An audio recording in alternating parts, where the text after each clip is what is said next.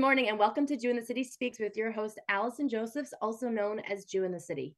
On this show, we like to follow the news. We like to follow the trends. This happens to be Persian Heritage Month, and we thought this is a great time to actually speak to a Persian Jew. It's very interesting how this coincides with the month of Purim, which is all about the story of a Persian heroic woman. And I guess, our guest today, Dr. Sheila Nazarian, is a bit of a Persian heroine herself. We actually went to college together. She does not remember me, which is very fine. But she said she does not remember most of college. But she is a very successful plastic surgeon in LA. She started in the Netflix show Skin Decision about plastic surgery. And she is a refugee from Iran. So Sheila, thank you so much for joining us today. Thanks so much, Allison. Don't feel bad. I feel like everything before the age of 33 was a blur. Totally fine. I'll make myself memorable this time. Okay, so I guess the first thing we want to understand is and what I'm really thinking about is so much what we see in media, and that's so much of focus that we're doing here in Jew in the City. What we see of media of Jews is so kind of Ashkenazi based, and kind of so much telling this one narrative of affluent Jews that, according to you people, had money all the way back, were always privileged, always educated. And the reality is that the Jewish community is much more diverse than Ashkenazi only. And so many of us came to this country and other parts of the world fleeing persecution. So if you could start us off, when were you born? Where were you born? What did life look like for you and your family as Jews? Yeah, just before I start, I was at a American Brazilian aesthetic conference on President's Day just like a month ago. And one of my Italian colleagues lives on Lake Como, and he was showing me his house and the property. And he was like, yeah, this property has been in our family for generations. And I just paused and I was like, no Jewish person I know can say that a land has been in their family for generations, because we've all been kicked out of every land that we've gone to. And so this is just another story, I guess, of that. I was born in 1979, the year of the Iranian Revolution. I was actually born in New York at LIJ. My mom was, I think, like 8.5 months pregnant, 9 months pregnant, flew to the US just so I would be a citizen. They kind of saw where Iran was going with the revolution and thought that if they ever needed asylum, having at least one child that was a US citizen might be helpful. So they flew to New York, where some of my aunts already were. And I was born in Long Island, flew back to Iran about 4 weeks later. And at that point, the Iranian Revolution was kind of in full swing. The Iran-Iraq War was starting. There was bombs flying everywhere for about 5 years. And we could just kind of see, as I think the world sees right now with all of the protests and the revolution happening in Iran now, just how girls are treated. So in 1985, when I was about 6 years old, my family really could see that, they had two daughters. There was no future for women in Iran. They could see how people were being treated. And so they sort of planned the escape. My dad said he was going to a medical conference in the United States, left the passports of me, my mom, and my sister with the government, flew out to Vienna, where he stayed with one of his colleagues, and actually became a translator for Hayas, which is an organization, a nonprofit that helps people seek asylum to this day. He also became like an informal doctor for the refugees and the asylum seekers for that organization. And he went every day and tried to get us visas and tried to help. One day, my mom, my sister, and I went to the bazaar. They put us in the back of a truck, covered us with some burlap and corn. We were kind How of, old were you? How old were you this I time? was, I was 6.5. My sister was 13. Wow. And we were kind of like fetal positioned in the back of the floor of the back of a truck, along with other people. You remember this? Yeah, along Wow. with people that we didn't know. And they covered us, and we sort of got close to the border and spent one night in the desert between Iran and Pakistan. And the second Stop. day, I want to just hear, did you understand the fear, like the danger that was happening at this point? Like, I'm, you're doing the narrative, but if I can just like interrupt you now and just, can you set the scene for me more? What could you perceive as a 6-year-old in terms of the state of your mother's, I guess anxiety, or the danger of the place you were in, or having to get away? Like, do you have any memories of what that looked like? Yeah, I remember when we were seeing like the bombs landing from Iraq. My mom would say they're fireworks. Or when we were about to go to the bazaar and get in the back of this truck, my mom told me we're about to go on a roller coaster ride through the desert. And I remember we were in a bathroom, which was basically like a clay shack with a hole in the ground. Like as we were getting closer to the border of Pakistan, it was just like some random shack along the freeway. Um, and she said, we're going to America. And all I could think was, I'm going to meet Michael Jackson. I remember that very vividly because we, at the, on like these illegal like street vendors kind of lined the streets in Iran, and they would sell bootleg videos of like Thriller and Madonna and stuff like that. So I had learned the Thriller dance in Iran, and that's what America meant to me. So I had, a 6-year-old's understanding, and I think my mom would tell me things at the opportune time so I wouldn't leak information to my friends, and also make it digestible for a 6-year-old. Now my 13-year-old sister, whole other story. But as for me, I just thought we were going on an adventure, and that's sort of how it was phrased to me. And then I also want to stop because you're talking about friends. So let's, before you leave Iran, I want to just talk a little bit more about your life there, other than the bombs and the fireworks. Were your friends Jewish? Like, where did your family sort of fit in terms of, were you known to be Jewish? Did you have to hide that? Like, what did that look like? Yeah, I feel like most people hid it. And also a lot of people change their last names to not sound Jewish. That's very normal. Same story, different location. Yeah, exactly. And so I definitely did have Jewish friends like in preschool. And how I know that is a lot of them ended up in Los Angeles. And I recognized them when I came here and started going to school here. But definitely hiding. You were all hiding from each other, coming to school, just pretending to be Muslim. And Well, I not mean, know. you didn't pretend, you just didn't say anything, you know what I mean? And in schools in Iran, like you had to learn, the Islamic chanting and the hadith and all of that. So it was just sort of, yeah, that was just what you did. You didn't say, I'm Jewish, I don't need to learn these prayers. You learn the prayers, you memorize them. And to this day, my husband, who was also 13 when he left Iran, knows, the Muslim chants probably more than a lot of Muslims in the US. And so he could be an actor in Fauda. So perfect. There you go. And what about what you were able to practice? If being Jewish had to be on the DL in Iran, like what were you able to do? What felt safe to do in such a dynamic? I mean, you didn't put like a mezuzah on your door. You didn't put little, cardboard cutouts of menorahs on your doorway during Hanukkah. I actually have like zero memory of actually practicing Judaism in Iran. It's a good question. I should go back to my family and kind of ask exactly how they did it. But I have early memories of going to temple in Yom Kippur in America. I have no memories of that in Iran. It's just like if we want to kind of consider the complicated like nature of the Jew where we are, and it sounds in some ways kind of like the Russian Jewish experience in some ways too. Your childhood was filled with Muslim prayers and learning how to do that, and you can't even remember practicing Judaism because it was so unsafe to be Jewish. I want to actually, before we continue on the leaving story, I actually want to go back a little further in your family, just because I also want to give space and sort of acknowledge what happened in 1948.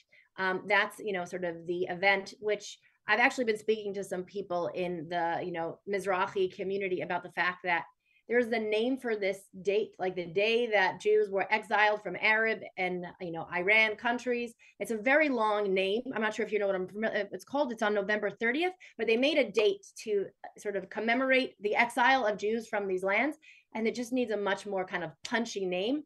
But if people don't know who are listening, around the 1940s, mid 1940s, 850,000 Jews were expelled from various Middle Eastern countries. I think they had been living there for hundreds or thousands of years, and being Jewish there became very unsafe. So was your family affected by that at all? Are there relatives, you mentioned aunties in New York already or in the US? Did people leave before your family stayed? And the question is, why didn't your family leave? I'm not sure that Iran was involved in that. I know that Morocco was. I know that a lot of the Arab countries were. But prior to the Islamic Revolution in Iran, Jews were treated pretty well. I know that the Shah himself, the more recent Shah, was better to Jews than prior ones were. But a lot of the Jews, for example, that were expelled during the Spanish Inquisition ended up in Iran. And they go to the city of Kashan. The reason why I know that is because we just applied for our Portuguese passports, and they wanted to see that you had family in Kashan, because that's where that was kind of linked. So it's just interesting kind of where people ended up. I actually just did my genetic testing, and I'm 70% Italian. Huh.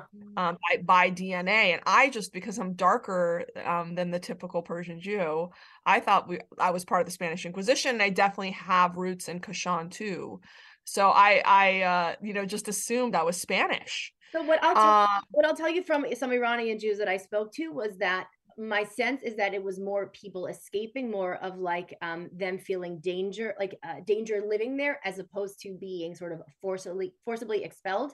I guess it didn't affect all people, but definitely it's included in that sort of expulsion or exile. But I think it was a little bit of a different vibe where some people felt less safe and got smuggled out of the country in a way that sounds actually very similar to what happened to you in the early 80s. I just want to kind of like clarify that there were different periods, in Iranian. No, for sure.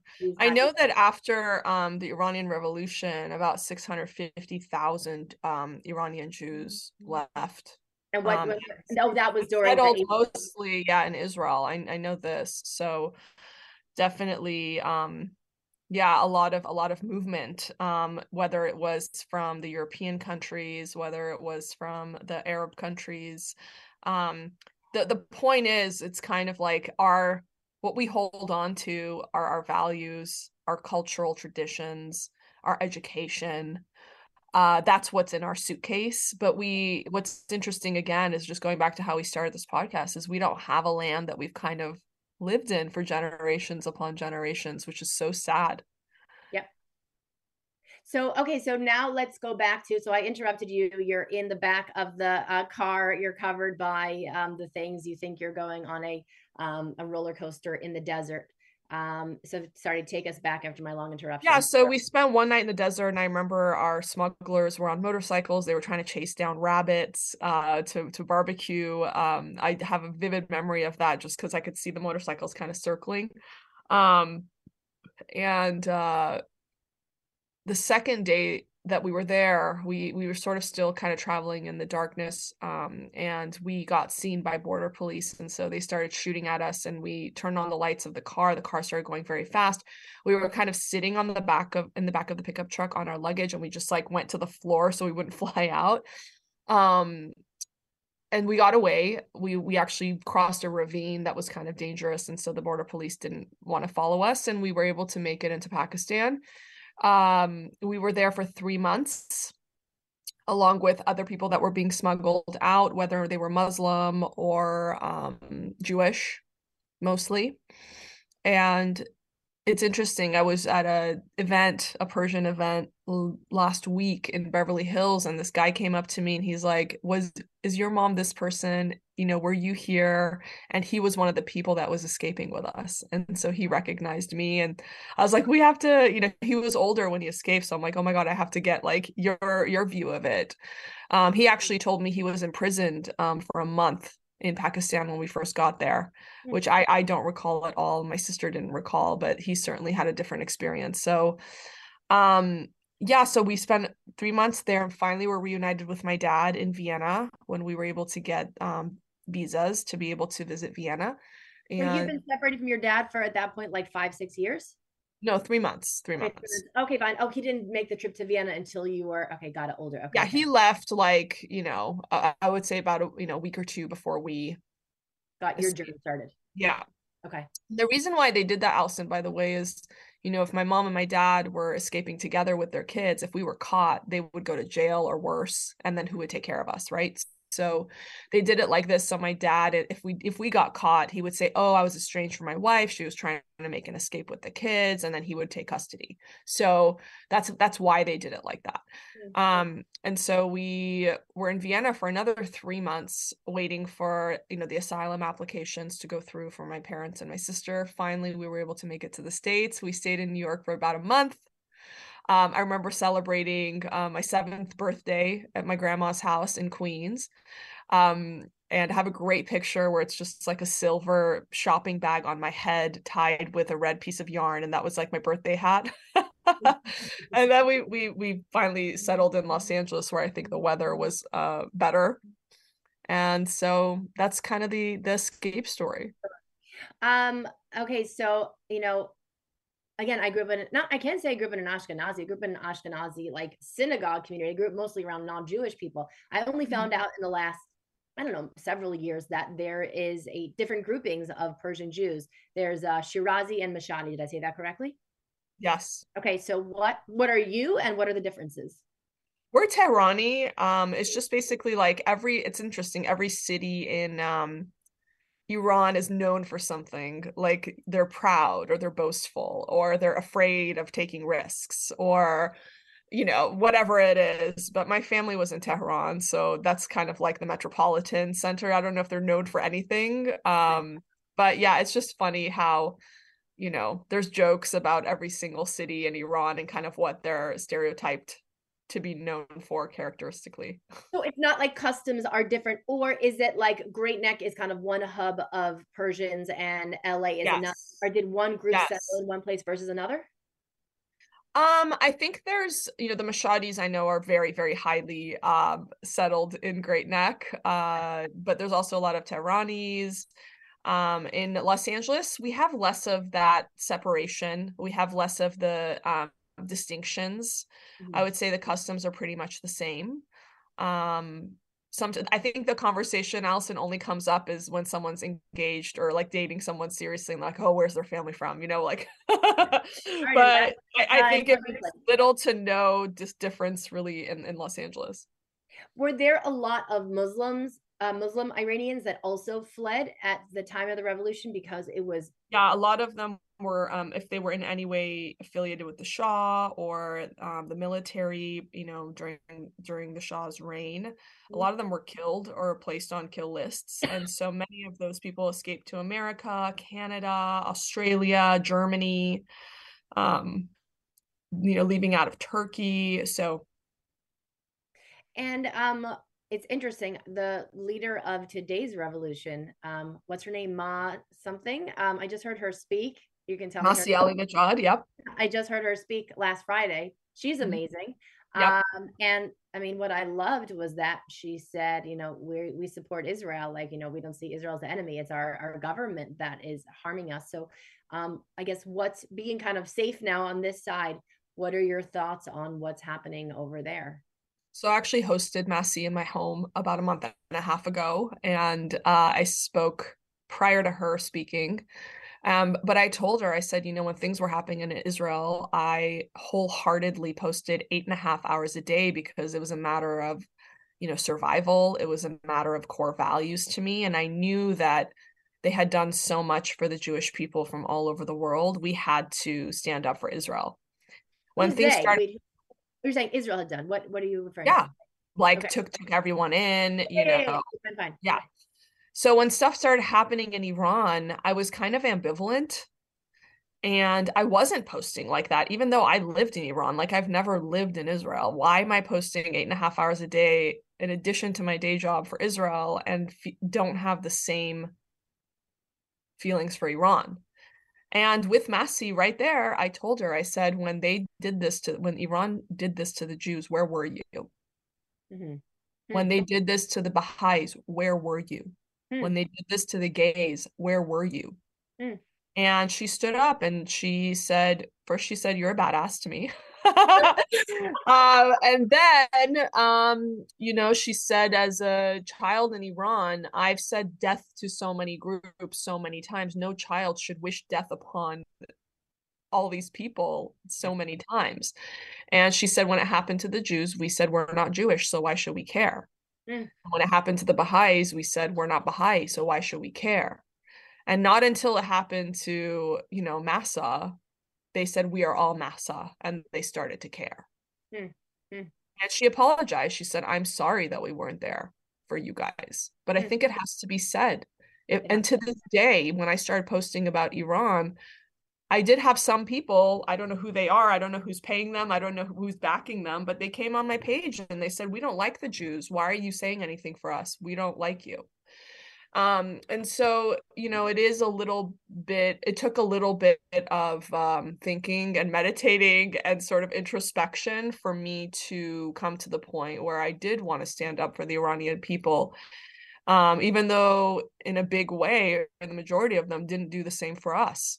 And I think it has to be said. When they say the anti-Semitism is the canary in the coal mine, if they come for me tonight, they're coming for you tomorrow. I mean, I think Iran is an excellent example of that. You Mm. didn't stand up for your Jews. But what she did say when I heard her speak last week was, she the way she explained it at least is that most Iranians have no problem with Israel. We have a problem with the Iranian National Guard. She said that's actually the terrorists that are over No, I there. think that that's true, but I think that conversation came out of the conversation she had in my home. That's amazing. It's really because, like, at the end of the day, there actually is so much in common. There are so many bridges that can be built, and I think like the No, I mean, Allison, you have to understand in Iran, the Jews and our Muslim neighbors, we were borrowing sugar from each other. We were, inviting each other over for dinner. There's a long history of kinship, until the divisions were made from, external forces and, trying to sort of take over Iranian oil and all of that. So there isn't a big reach Mm-hmm. for the Iranian people to feel kinship to Jews. And it doesn't go over their heads that the only country I've seen that has been incredibly vocal in support of the revolution has been Israel. Mm-hmm. Mm-hmm. But, before that, there was Israeli flag paintings on the ground so people could walk on it, Right. and American flag so people could walk on it. Right. So she said, we're, you hear, Israel is the little Satan, America is the great Satan. It was a very hopeful message, to hear. It happens to be that my sister's best friend growing up was a secular Muslim Iranian girl named Galia. So we actually like grew up in her home, and I knew a little bit of Farsi even before I met the Persian Jews because her home was, kind of like our home. What happens when you meet Muslim Iranians in America? Like, is there an automatic connection there? Is there sort of a question of what they think of you as a Jew? Like, is there some sort of kinship, or not until you've kind of explored their opinion on Jews? All of the above. Okay. Okay. If I'm being totally honest, all of the above. Mm-hmm. Because, even, Iranian colleagues of mine that I have known and spoken on panels with and traveled with to conferences and all of this stuff, when all the things started coming out about during the conflict with Israel and Palestine, they were liking pictures that were questionable. They were liking memes that were questionable.